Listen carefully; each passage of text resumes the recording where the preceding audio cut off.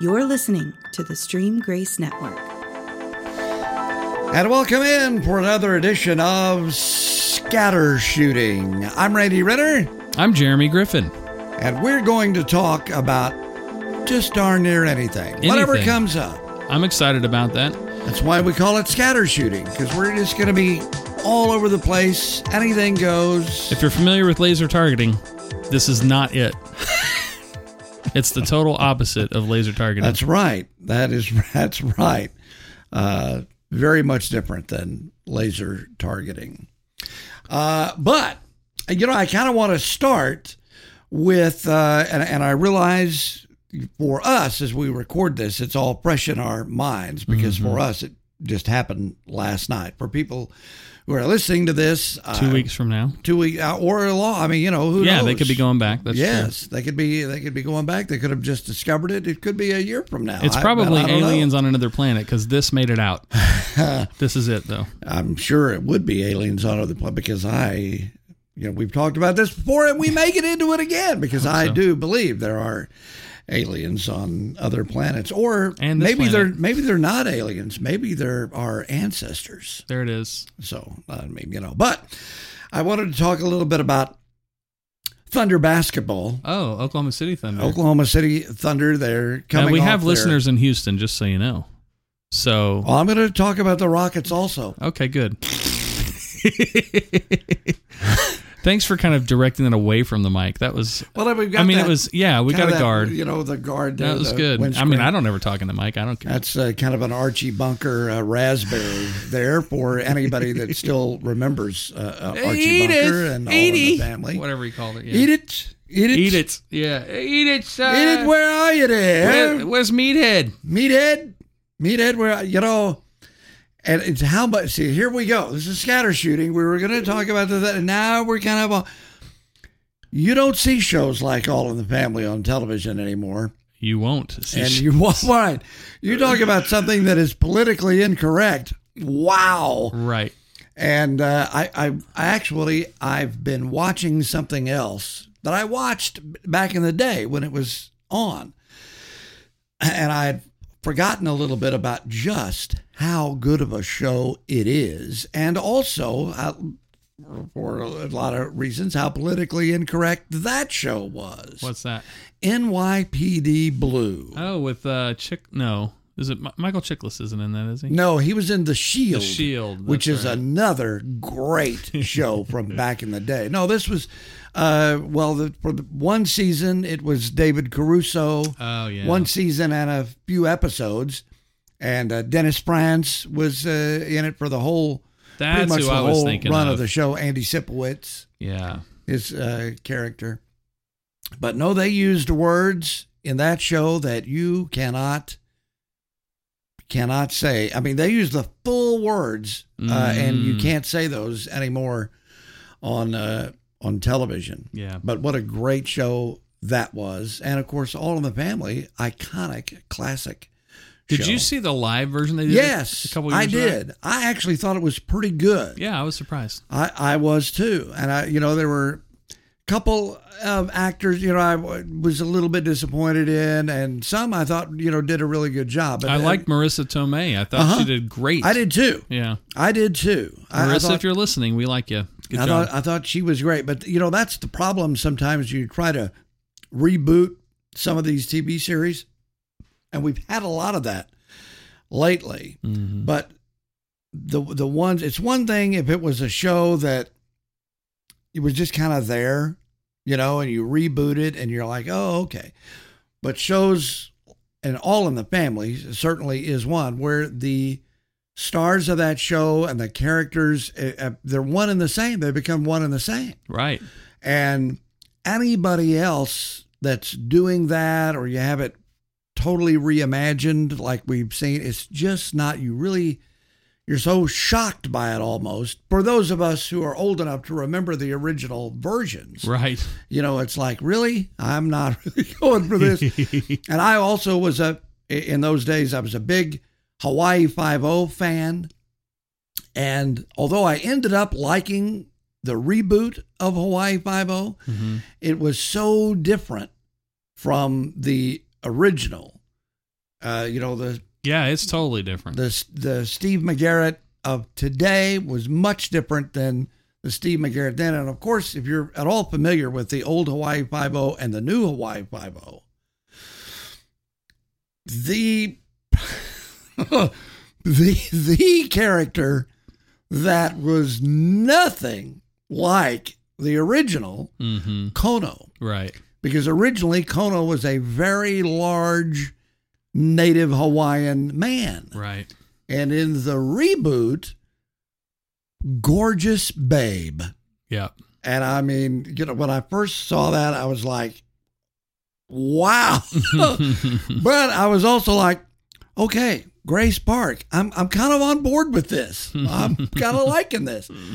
And, and then the other one that's been rebooted that's also much different character or actor wise, Magnum P.I. You have Tom Selleck as Magnum, and then, and I, quite frankly, I haven't really watched. I've just seen some previews, and the guy, the Magnum character,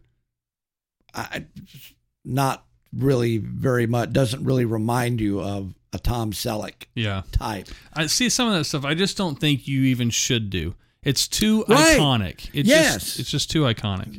Yes. Mm-hmm. I agree. Unless you're gonna try it. I thought the All in the Family thing, the live version, number one, that's pretty cool. Doing it live, right? And but I thought they were pretty faithful to the way the old series, obviously different. Well, actors and actresses, right? And it's more of an homage because they're actually reproducing an actual show by the script.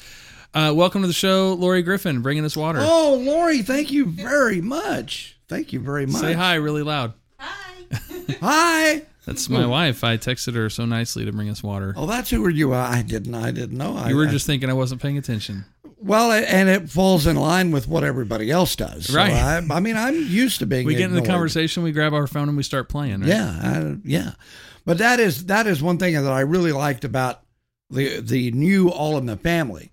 It was the character, even though different actors and actresses, the characters remain true to what they were. Yeah. Rather than what we've seen with Magnum P.I., what we've seen with Hawaii Five-0, that, they weren't really true to what it was. But like I said, I ended up liking the new Hawaii Five-0. I haven't checked in on the new Magnum, but I think you liked it because of Grace Park. Definitely. Yes. So I darn sure did that. All right, now let's see if we can work our way back around. I will pull us off. Basketball. I'm just telling you, it's going to change. But go ahead. I've derailed us on more than one occasion, but hey, Sports Center update. Yes, we got it. Sports Center update. Who knows what that is? But I thought going into the season, I thought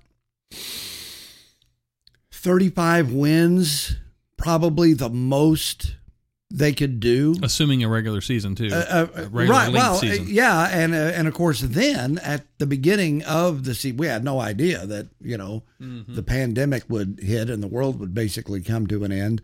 And really, the biggest question I had was Chris Paul, because until this season, he had strung together about 3 seasons, I think, where he was averaging playing only about 60 games, so missing about 20.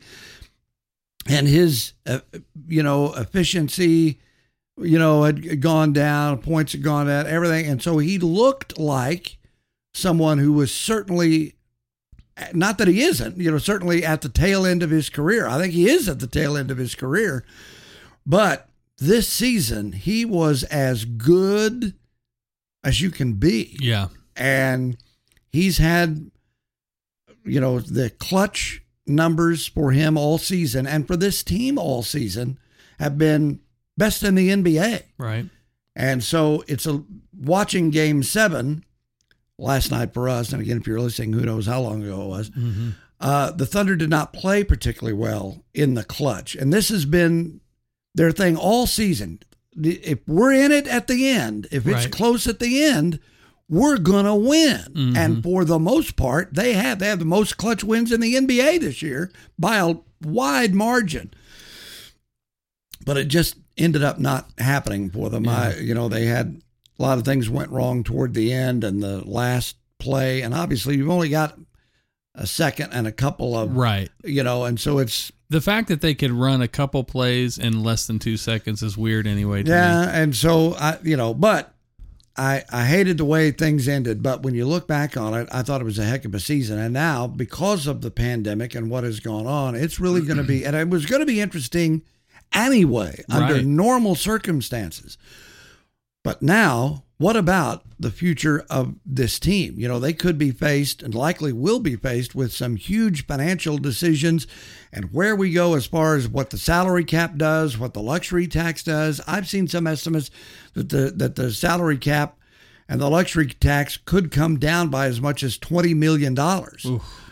Well, teams have already planned on, and so, you're looking at some teams that would have to, if that happens, will have to ditch a lot of guys. Right. But here's the problem with that. They're not going to be able to afford them. So in a normal situation, if you can't afford to keep some of your guys because of the luxury tax, there's always at least some teams who are willing to pick that up. Well, this year may not be those teams either. So it's going to be really interesting to see what ends up happening. And I think this is the thing, because we have these two looming things causing all of this. We have the pandemic, which would be arguably what's causing all this. And I think I say arguably because I think the social unrest due to essentially what amounts to a race divide in this country right now is equally affecting all sports, because you have so many people taking these political stands and, so many people watching. They don't care about a person's politics. They just want to watch the sports. And I think this is something that's really lost on so many people. You and I have been in media in one form or fashion. You've been in hardcore for a long time. I've been on the fringes. And so we keep up with the state of everything news. But the average person in this country, if you think about how many people voted for president last election. None. Thank you. Last election, 2016.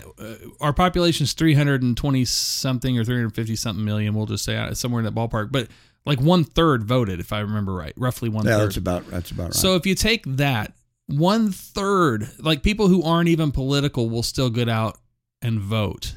But if it's 1/3, then that's a fair assumption that at least 2/3 of the population just don't care. Well, you bring up a good point, and it's we have heard with the NBA and with other sports teams, college teams, NFL teams, there's been, as we lead up to the election in November, there's been a concerted effort for teams to register their players to vote.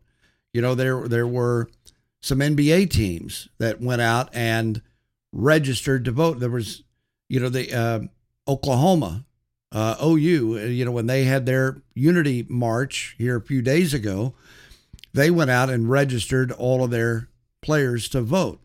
And they tweeted out, all of our players registered to vote. And what NBA team tweeted out, all of our players registered to vote. Are all of their players American citizens? Some of them are not. Okay, no. Just so we're clear. But they registered, so whatever that means. But my other thought on this is, if they registered all their players to vote, what does that mean? Mm-hmm. It means none of them. If all of them registered to none vote, of them were. It means none of them were. To go back to your point of how few people actually vote in some of these elections. Mm-hmm. Obviously, the presidential election, a lot of people that don't vote for anything else are going to vote for that. Right. But even then, you still have a lot of people who are, whether it's, I just don't want to do it, I just don't care, my vote's not going to swing it, one way or the other. Mm-hmm. I don't have time, whatever it is. A lot of people don't vote in this country, and that's a shame. Right. Well, and I think, to me, the point of all that is that when you as an organization, whether you're a business, any kind of public platform, you use that for getting out a message. And I'm not making a comment on the message either way. When you use it to get out a message, if that message by its very nature is divisive, meaning it's going to cause divide, people will either agree or disagree with that message, then and I don't understand why anybody would ever do this, by the way, because you are absolutely going to alienate a group of people. And so I think the problem is that, especially in sports, it seems to be pretty unified across all sports, one side of this message.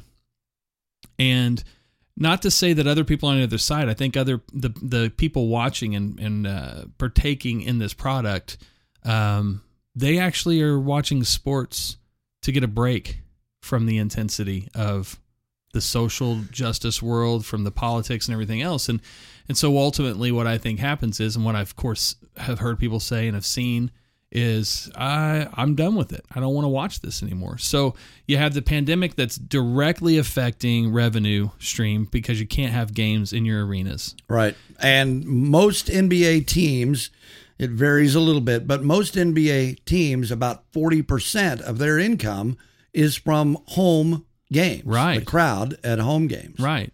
So you have that issue, and then you add the issue that you're turning people off from your product, period. I am what I thought about in all this, and this isn't unique to the NBA, although I think the NBA is probably the most extreme version of what we're talking about that I've seen. And we haven't seen the NFL yet, right. But there's going to be some big changes in the NFL, too. Yes. But even with the NFL, by just the sheer lack of number of games, it's not as prolific, Yeah. But I think what I'm reminded of is the movie Interstellar.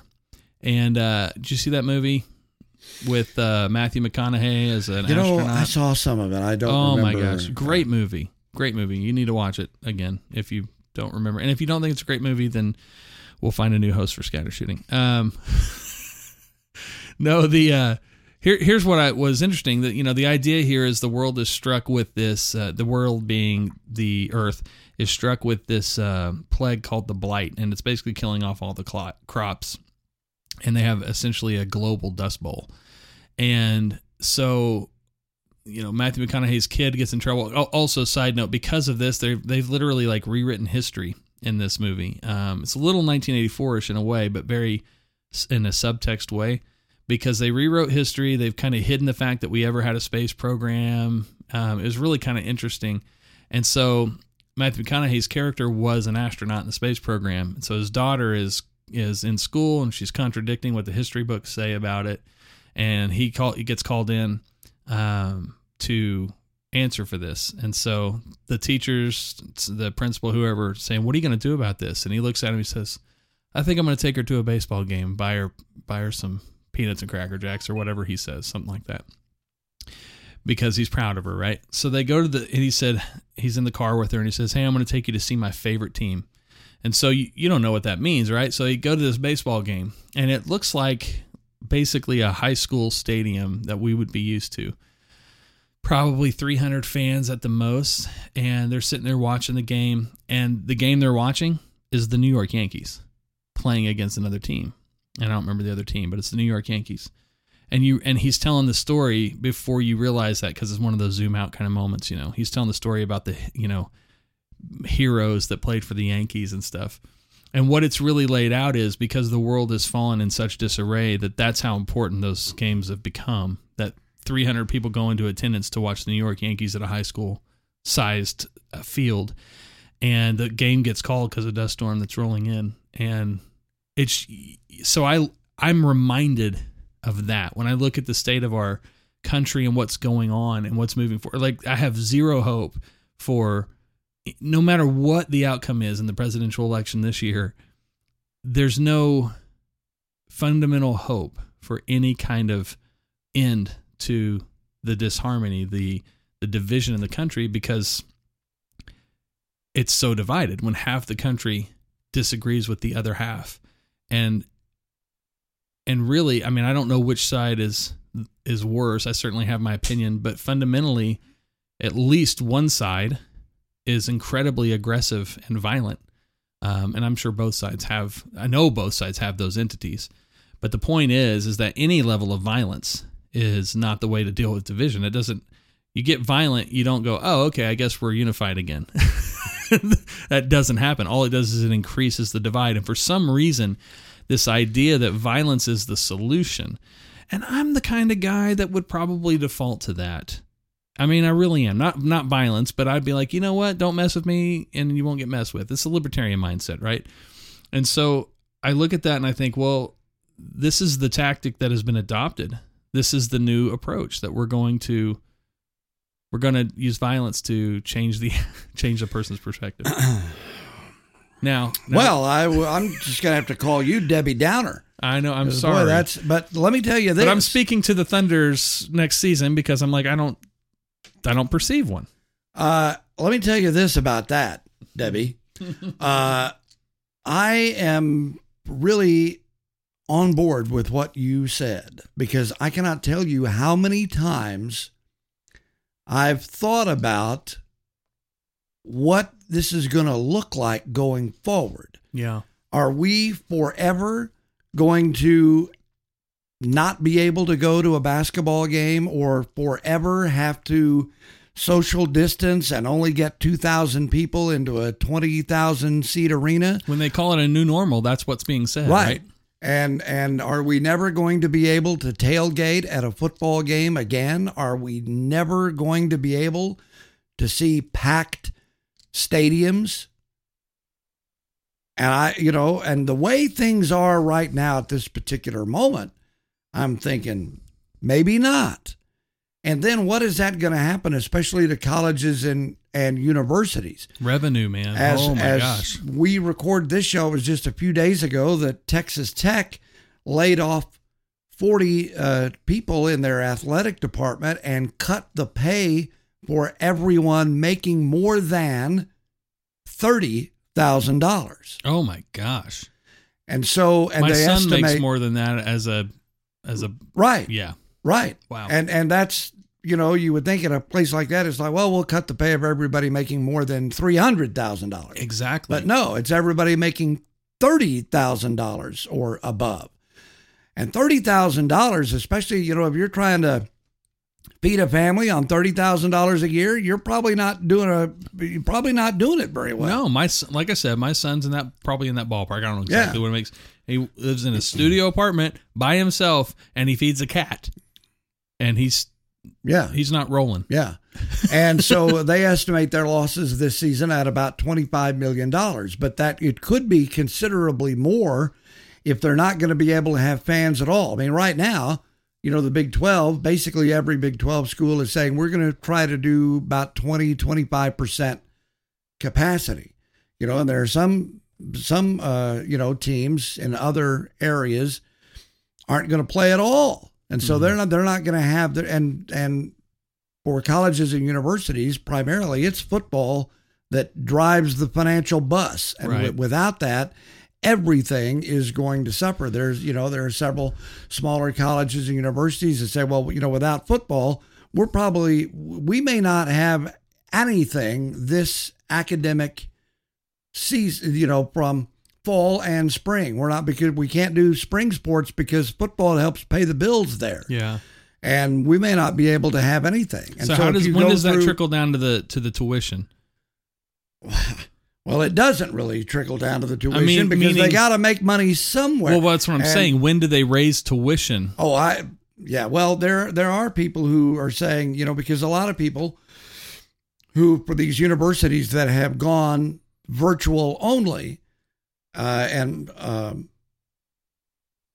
OU and OSU did last spring, and like many other universities are doing so now, students have said, well, we're not in class, so, we're online here, so where's the tuition break? Mm-hmm. And there's not one. No. And in some cases, the tuition may very well be raised, and there's two reasons. Number one, They got to find some money somewhere. Right. And number two, it costs a lot more money to do online than it does in person. Yeah. Because think about this. A lot of people say, how can that be? Well, think about this. Like at OU and OSU, they had some classes, obviously, were online. They both had online programs, but it was designed only for maybe a couple thousand students. Well, and that's what their servers were set up for. That's what the curriculum, all of that was set up for that. But and that was their intention. I mean, at OU and OSU and many of the other major universities around the country, they had no intention until this of eliminating in-person teaching, in-person classes. And so to all of a sudden from a standing start to have to go from a handful, basically, of students online to the entire student body online, the investment that they had to make in upgrading all of their servers, all of their equipment, it's a lot of money. Yeah. And what that means for the future, I don't know that we have that answer. Yeah, so this is and this is really, I would say, this is the same argument that people make about oil. That if you try to eliminate oil from our economy, you can't just cold turkey it. You've got to do a shift. You've got to swing because whether you agree with whether we should or shouldn't is not the question. But let's just say you're getting rid of oil from the economy. It's huge... that's what Alexandria Ocasio-Cortez. That's part of the Green New Deal, and Joe Biden. Well, depending upon the version of Joe Biden, he's either really for it or really against it. You don't know. It depends upon the soundbite that you're playing. Is it the soundbite of Joe saying, we're going to eliminate fracking, or the soundbite of Joe saying, I never said we're going to eliminate fracking. Donald Trump is lying. Right. And then you play the soundbite again of him going, we are going to eliminate okay. Well, and here's the whole thing. Again, if you get rid of oil because of its place in the economy, it has to be a transition. You have to shift to it. Because the economy can't move at that speed. It can't just go, we're doing this, now we're doing this. It doesn't make that turn. Well, right. It's like the old saying about you can't turn an aircraft carrier on a dime. Exactly. If you've got one of those little bitty Fiat imports, you can turn that baby around really quick. Right. You can't turn an aircraft carrier around real quick. And that's what's going on. To me, this is what COVID has brought to the table. Right. Is everybody is having to make a change instantly. And while some areas of the economy are booming, for instance, IT. Sure. If you're an IT professional right now, if you're even in the field that I'm in, if you're doing if you can help people get live streaming going and media production, dude, there's millions of jobs available. But if you are making that shift, that switch, how many people in retail, for example, retail space, well, JCPenney, man, I got my personal uniform for JCPenney for years now. I've got to get new shirts. What am I going to do? I mean, it's not like I chose JCPenney for any other reason other than I went to every store. I looked, found something exactly what I wanted, and I bought 8 of each one. 8 of the same shirt. Because, that's how I roll. But, except for today, which I'm out of uniform. So, my point is that the retail space is dying because of COVID, and the online space for purchasing things are booming. So eliminating all conspiracies from the conversation, because that's just going to muddy the waters, though I fully believe there are conspiracies afoot. We're in the same boat here. You can't just turn on a dime, and it's going to cost jobs, and ultimately will cost lives. I mean, that's a fact. If nothing else, through depression and those increases in suicide. And quite frankly, I think it already has. No, it has. We've absolutely already seen that because of just what you're saying. Depression, the suicide rate's gone up, the murder rate's gone up. Chemical abuse. Mm-hmm. Alcohol abuse. It's all gone. And why wouldn't it? Sure. Why wouldn't it? When you're in a situation, I mean, even people who are in the best of mental shape, right? All of a sudden your whole life has changed in an instant. Right.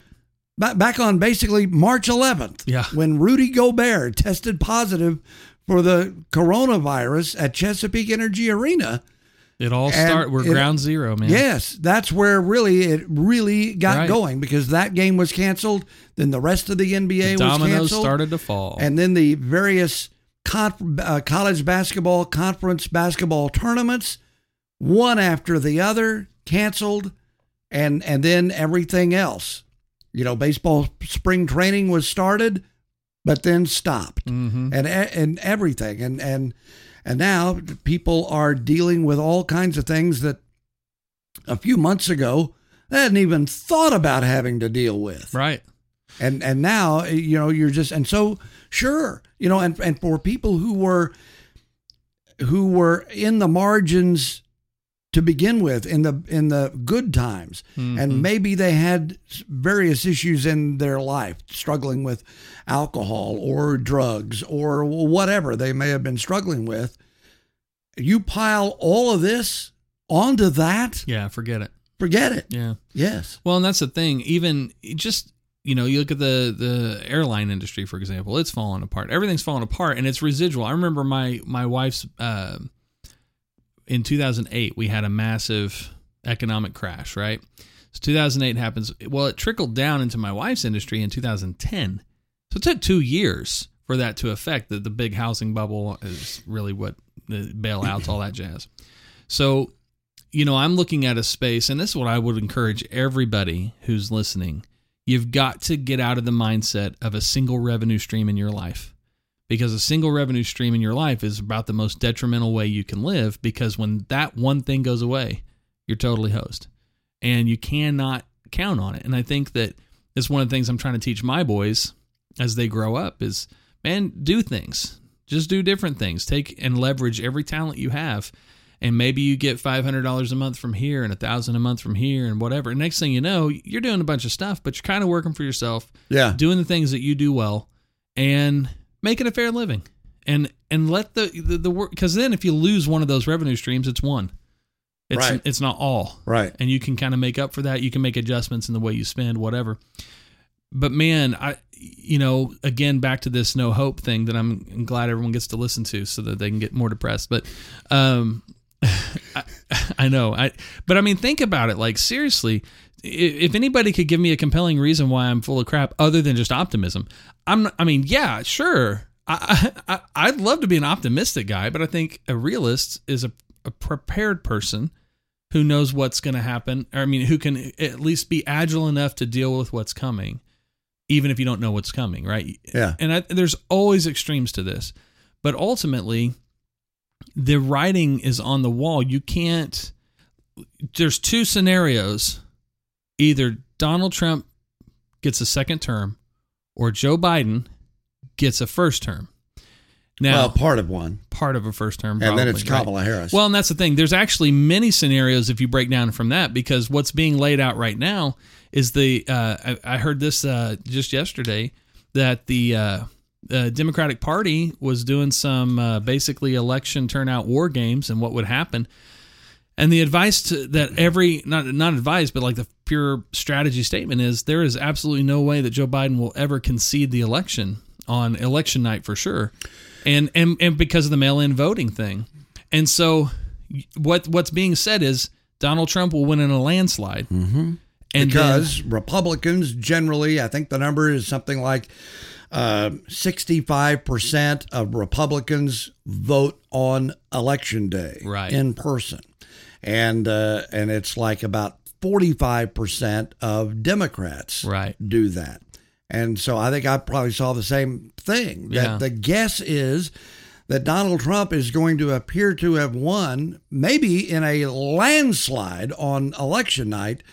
But then as all these mail-in votes come trickling in, that Joe Biden a week later or a month later or a year later, whatever right, it is going to end up actually winning it. Right. Because of all of that. To me, first, let me just say this.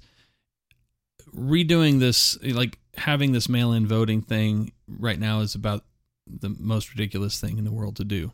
You want to change the system? Let's change it next year when we're not going to have another big election for 3 years. Well, 4 years. and let's begin to change it next year so that by the time we get to the next presidential election, we'll have figured it out. Exactly. Because it's just like where some of the places that people I know where they live, there have been other people have lived there. Yeah. Really, unless you've built your own house and have always lived there, generally someone will have lived at that address before you. Mm-hmm. Well, that person's, or people, multiples, their names may still be on the voter rolls at that address. And so what's probably going to happen is, the Postal Service is going to mail out ballots to everybody on the voter rolls. And so people are going to get ballots for people that don't live there anymore. Right. And so what are they going to do? Mm-hmm. Well, some of them will just throw the old ones away. Right. Some of them, my guess is, will vote. Darn right. Well, they'll vote as that guy or that family or whoever else. Well, and voter fraud's going to exist for all of time. It doesn't matter what method we use. We have voter fraud now. It doesn't really matter. Mm-hmm. So I would argue if people really want everybody to vote, you want every person to vote, create an app. Mm-hmm. Create an app and make it happen. And they're like, well, what about fraud? Yeah, no, I get it. But we got fraud anyway. So put in all these levels of verification, whatever it is. And that's not racist to put in levels of verification for who you are. I don't know how those two things ever got connected, but it's not. So you verify that you're a legal voter and then you vote. And honestly, a social security number is going to be pretty dang secure. And so I realize there's all sorts of risks. People might be scared of this or whatever, but you're going to get a lot more than 100 million people voting. And if you want the will of the country to be done, make it possible for everyone to vote. And I'm 100% for that. Now, with that said, what's being laid out, if you were going to do mail-in voting, first I would say you have a 2-week window. The votes need to be in and counted by Election Day. So they vote 2 weeks out, just like absentee voting. Right. It should be and exactly the thing, same. so way too many people confuse the two. Yeah. When you hear somebody's voting absentee, it's like, well, let's mail in. You've been voting by mail. Yes and no. Yeah. Because, yes, or people, some will mail in their absentee ballot. Mm-hmm. However, they got their absentee ballot by requesting it and proving that they are who they are and that they are registered to vote. And why they need an absentee ballot. And why they need an absentee ballot. And used to, you had to say, well, you were going to be out of the country on Election Day, or you weren't going to be able to vote at your place of residence on that. Now they've kind of relaxed those requirements to a certain extent, but for mail-in voting, like I was talking about, there are going to be some places that are just going to send out ballots to everybody that's on the voter rolls. Right. Well, there may be somebody on there that's dead, or somebody that certainly doesn't live at that address. Maybe that person used to live in Oklahoma City. And maybe now they live in Salt Lake City. Why are we talking about the mail in this? I mean, I'm seriously just kind of, we say it as a casual statement. My gosh, how many people listening to this podcast mail their bills even today? I mean, there's probably some that do, but there's probably a healthy chunk that don't mail any. Most people will probably not mail at least some. I mean, nobody mails their bill to Netflix. I can promise you that. So I don't. It's an outdated mode of doing anything. And I understand there's a certain segment of the population that are not online. Right. Very very minuscule. They don't have their own. When they are online, they're at a library because they don't have internet service, or they don't have a computer, iPad, whatever. And but even the homeless have smartphones. I mean, there's programs that exist. They give them smartphones that have data. Yeah. So anyway, go ahead. Yes. And, like you, I mean, I resisted it for a long time.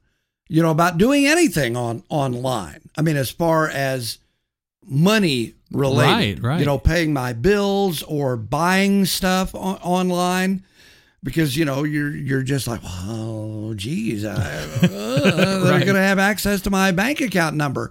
I'm putting my account number, my routing information. What? Whoa!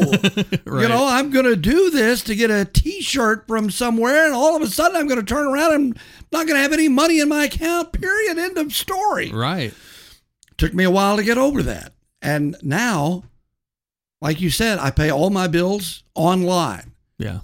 A lot of the stuff that I buy online, certain things I don't, because I'm just. You want to see it? Yes. Yeah. Not only do I want to see it, I want to see it like. I'm really bad when it comes to caps. Yeah. And I've ordered several, quite frankly, online, because there's certain, I'm a, baseball guy, there's certain teams you can't find in stores here in Oklahoma City. Mm-hmm. Got to order them online if I'm going to get them. And it's always a crapshoot, because I like it to fit a certain way on my head. Mm-hmm. And so, I like to try them on. Well, you can't try them on when you're buying it online. You're looking at it, you're thinking, it looks like it would be good. I'm probably roll the dice. Right. And I've purchased caps and tried them on and thought, oh, this is perfect. Yeah. Doesn't get any better. And then there's some that I've tried on and I've never worn again. Mm-hmm. $25 down the drain. Or, whatever. I mean, the price of caps these days, holy crap. Those bad boys right there, $40. I was going to say, 25 is relatively cheap these days. And I haven't worn them again because I didn't get a chance to try them on. But my point is, I do a whole lot more business online than I ever did. Yeah. And I'm, I've not been burned, other than I didn't like the way a cap looked. But I mean, as far as somebody hacking my bank account or that's never happened to me. Knock on wood. This is real wood too, so you're good. Good. That's good. And so a lot of people, and so yes, and we do Social Security. Most people do Social Security online. Right. Where they sign up for it and they get it, and the money's deposited into their account. And sure, there's some people that's been hacked. But if we can do that, we can figure out a way to vote online, and we can figure out a way where it all happens on election day and can be, the lead up to election day. You can open it up a week in advance or whatever it is, but it needs to be done by election day, by the end of, whatever, a certain time, 7:00 in the evening, generally local time. Yeah, you'd be done the counting as soon as the polls closed. They're closed. That's the number. Right.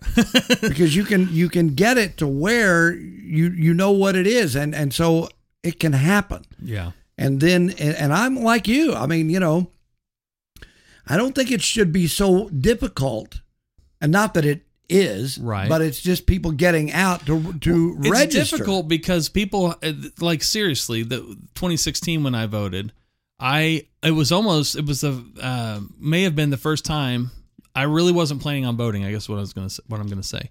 I had gotten to the point I didn't like either candidate. I didn't want to vote for anybody on the ballot. And I'm like, well, my gosh,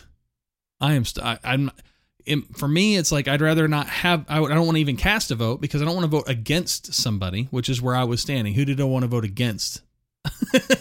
And that's what I did. I voted against somebody, and so I ended up voting though because the guilt got to me. When you're born July 4th, 1976, there's certain things that just happen. You probably yes. I will always have hamburgers and hot dogs on that day, even if I want a steak.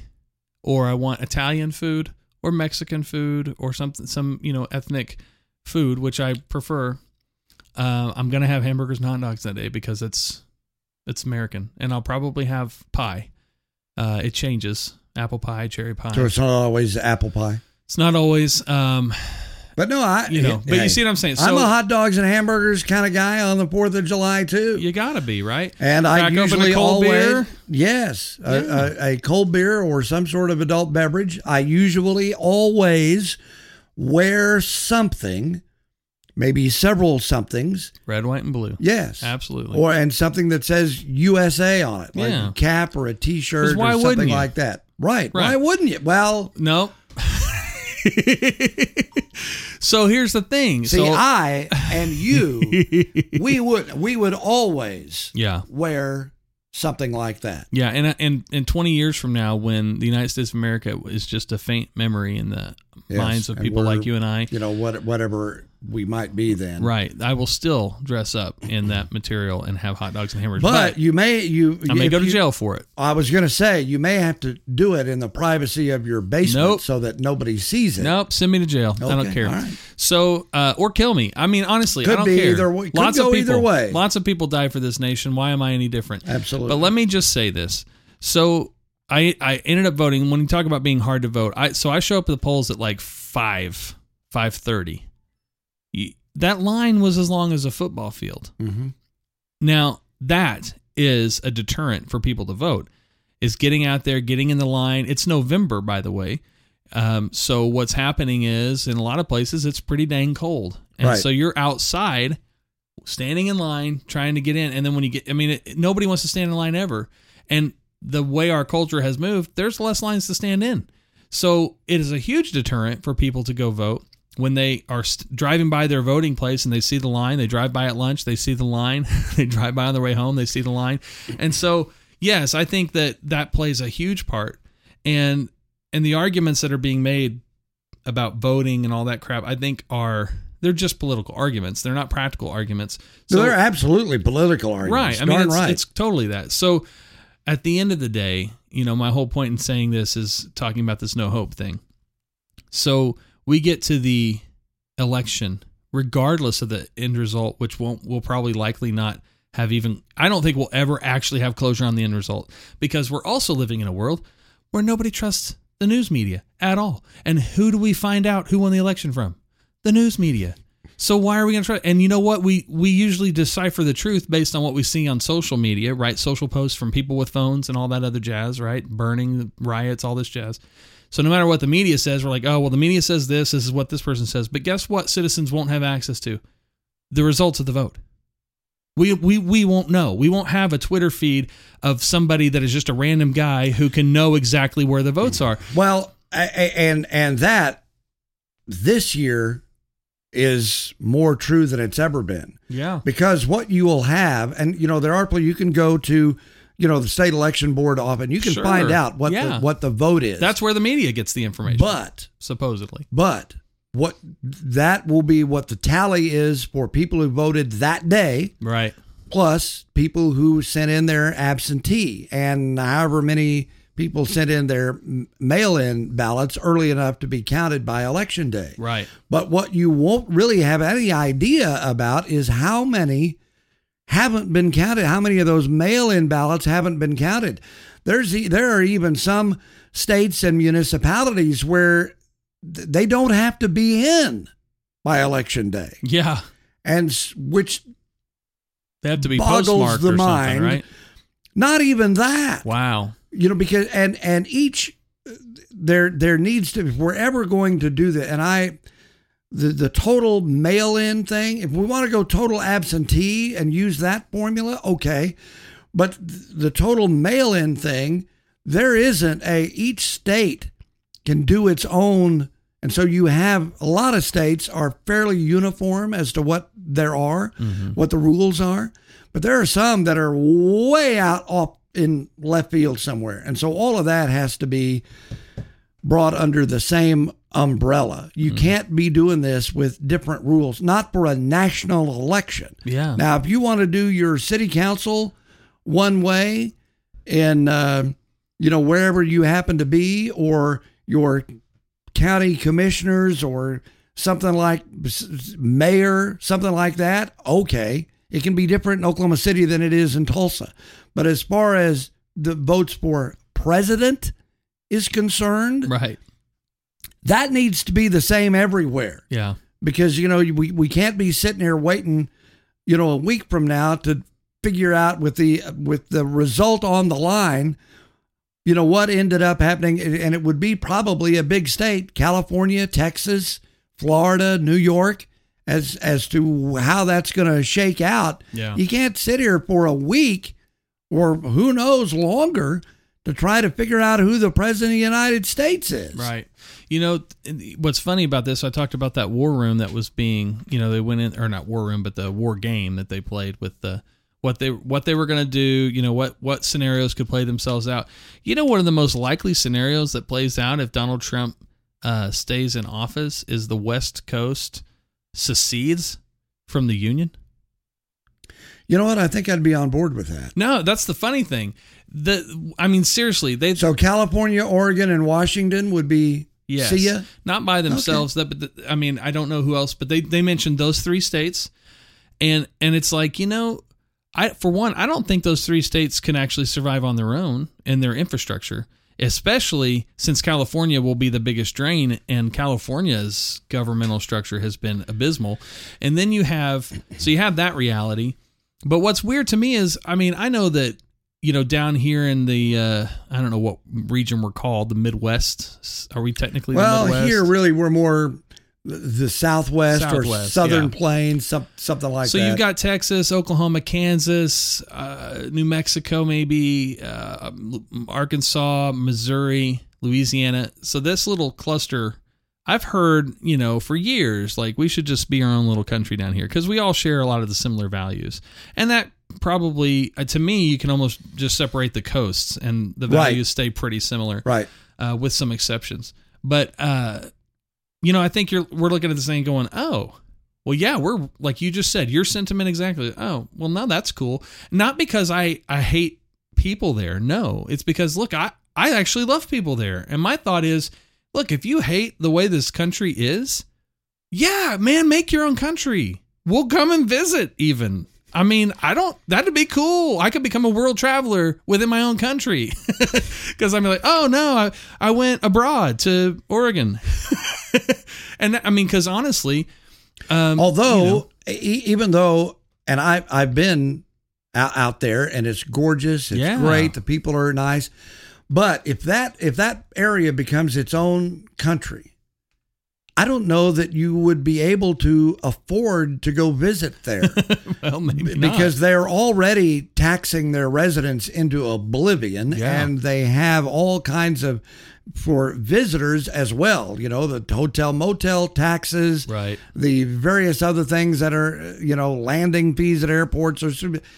So I don't know. You may have to really strike it rich just to be able to afford to spend a couple of days in that's one probably of those true. places. Now, see, the question is, I would think that Alaska would want to stay part of the Union, but Hawaii would maybe want to be part of those 3. Or maybe Hawaii wants to be its own dude. You know, I don't know. The United Front of Polynesia. You know, I you know, right now I'm thinking anything literally could happen. Dude, it's 2020. Yes, with what's happened in 2020, all the things that we've seen this year that, you know, people thought, you know, well, at least I don't need to worry about that. Really? Yeah. And so and depending upon what happens, and really, I think almost either way the election goes. Yeah.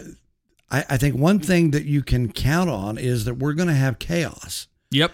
And the election, right around the election, is going to be worse than what it was during the hanging Chad situation of, you know, W and Al Gore. Right. Because that was really just in Florida, although it was obviously a key state to what happened. But you're gonna have questions now in several states. And you know, if Trump appears to win on election night and then it changes, you know, the Republicans are going to complain about all of this as to what happened and all these votes coming in was fraudulent.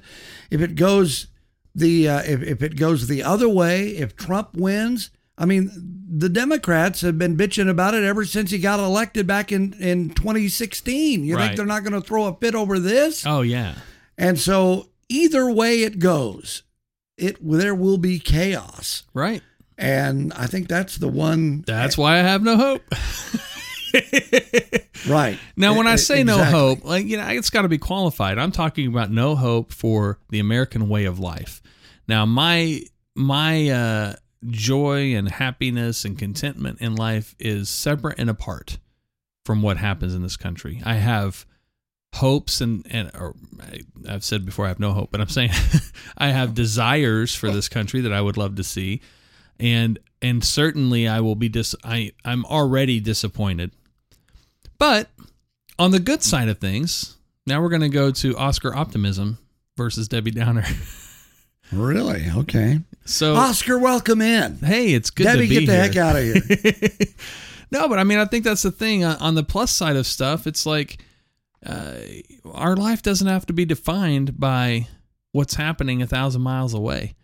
We do live in a space. Like when I go in my backyard and I light a fire and I'm sitting around that fire and I'm enjoying life and just enjoying those little moments, those small moments in life, man, they can last a lifetime. I'm reminded of this old Star Trek movie episode. When I say old, I mean it's old now, but all Star Trek stuff's pretty old. But they went to this place, and this was a new generation version of Star Trek. And the place they were, people weren't aging, and so they were living for crazy long periods of time, and so they had mastered this like how to capture a moment in time and live in it. And that's kind of what I remember that sticking out big time to me. And I think, this is what I really want to do. When I was younger, I've always been a guy with drive and vision and passion to do stuff. And so my mind and focus was always 15, 20 miles down the road. And when you're looking 20 miles down the road, you never see what's to the left and right of you in the moment. And when you can slow life down and appreciate the moment that you're in, and you can look around and appreciate the relationships, appreciate the fact that you and I can have these conversations, and whether anybody ever listens to them or not, you and I are having a good conversation. Right. Man, that's where you can begin to find some sense of contentment. And of course, within my own faith and spending time with the creator of the universe. And that's what happens a lot when I'm having coffee out there by the fire pit. And it's like, man, this is great. And chaos can be happening all around me, but I can adjust my own mindset. I enjoy those times also, sitting on the back porch, enjoying a late afternoon sunset or an early morning sunrise, whatever. And whether I'm drinking a cup of coffee for the sunrise or some bourbon or scotch or some other adult beverage for the sunset, got my little earbuds in, listening to some tunes. Yeah. And, idiots in Portland can be burning their city completely to the ground, and it affects me not at all. Yeah. Not at all. But and here in Oklahoma and in the middle of the country, I think, a lot of us will be spared from some of that chaos. And so that we can enjoy our back porch, our backyards, our fire pit, or whatever, without our house turning into a fire pit. Sure. But there are no guarantees. That's true. There are no guarantees. And the way things have gotten so bad in this country, where it's, Republicans and Democrats have always disagreed about certain things, but I just seem so bad now, that no one, and I think also that for the general population, especially in some of these places where we've seen, there's no respect for anyone. Mm-mm. No one has any respect for other people's opinion. Nobody has any respect for their ability to live their life. Mm-hmm. They disagree with you. Well, they're going to be in your face, or they're just going to kill you. Right. And because they don't want to hear you disagree with them. Yeah. They'll pull out their Glock that they have stuffed in their waistband and just blow your brains out because they have no respect for you. And you talked about it a little bit, some of the generations that have grown up on video games where you could do that in a video game and suffer no consequences because nobody really died. They're really dying now. Right. And there's just, we used to be able to disagree without being disagreeable. Right. Where you could have a conversation like what we're having, although you and I tend to agree on a lot of things. Sure. But, you could have conversations with people where you really disagreed with whatever position they were on whatever, but you didn't have to be screaming at each other. And when you were done with your conversation or your radio show or your television show, whatever it was you were doing, you could go out to dinner with, share a meal with each other and a couple of drinks. Right. Now it's just people are screaming at each other and pointing fingers at each other, pointing weapons at each other. Right. Well, it's the sensationalism too. I think of, as you're saying that, I think of Piers Morgan and Ben Shapiro, and it's really the interview that made put Ben Shapiro on the map was his interview with Piers Morgan many years ago about gun control, and Piers Morgan, of course, was on the side of gun control, and Shapiro was on the other side. Well, you watch that interview and you'd think they are, like, maybe not they, Piers Morgan was the one that was really mad.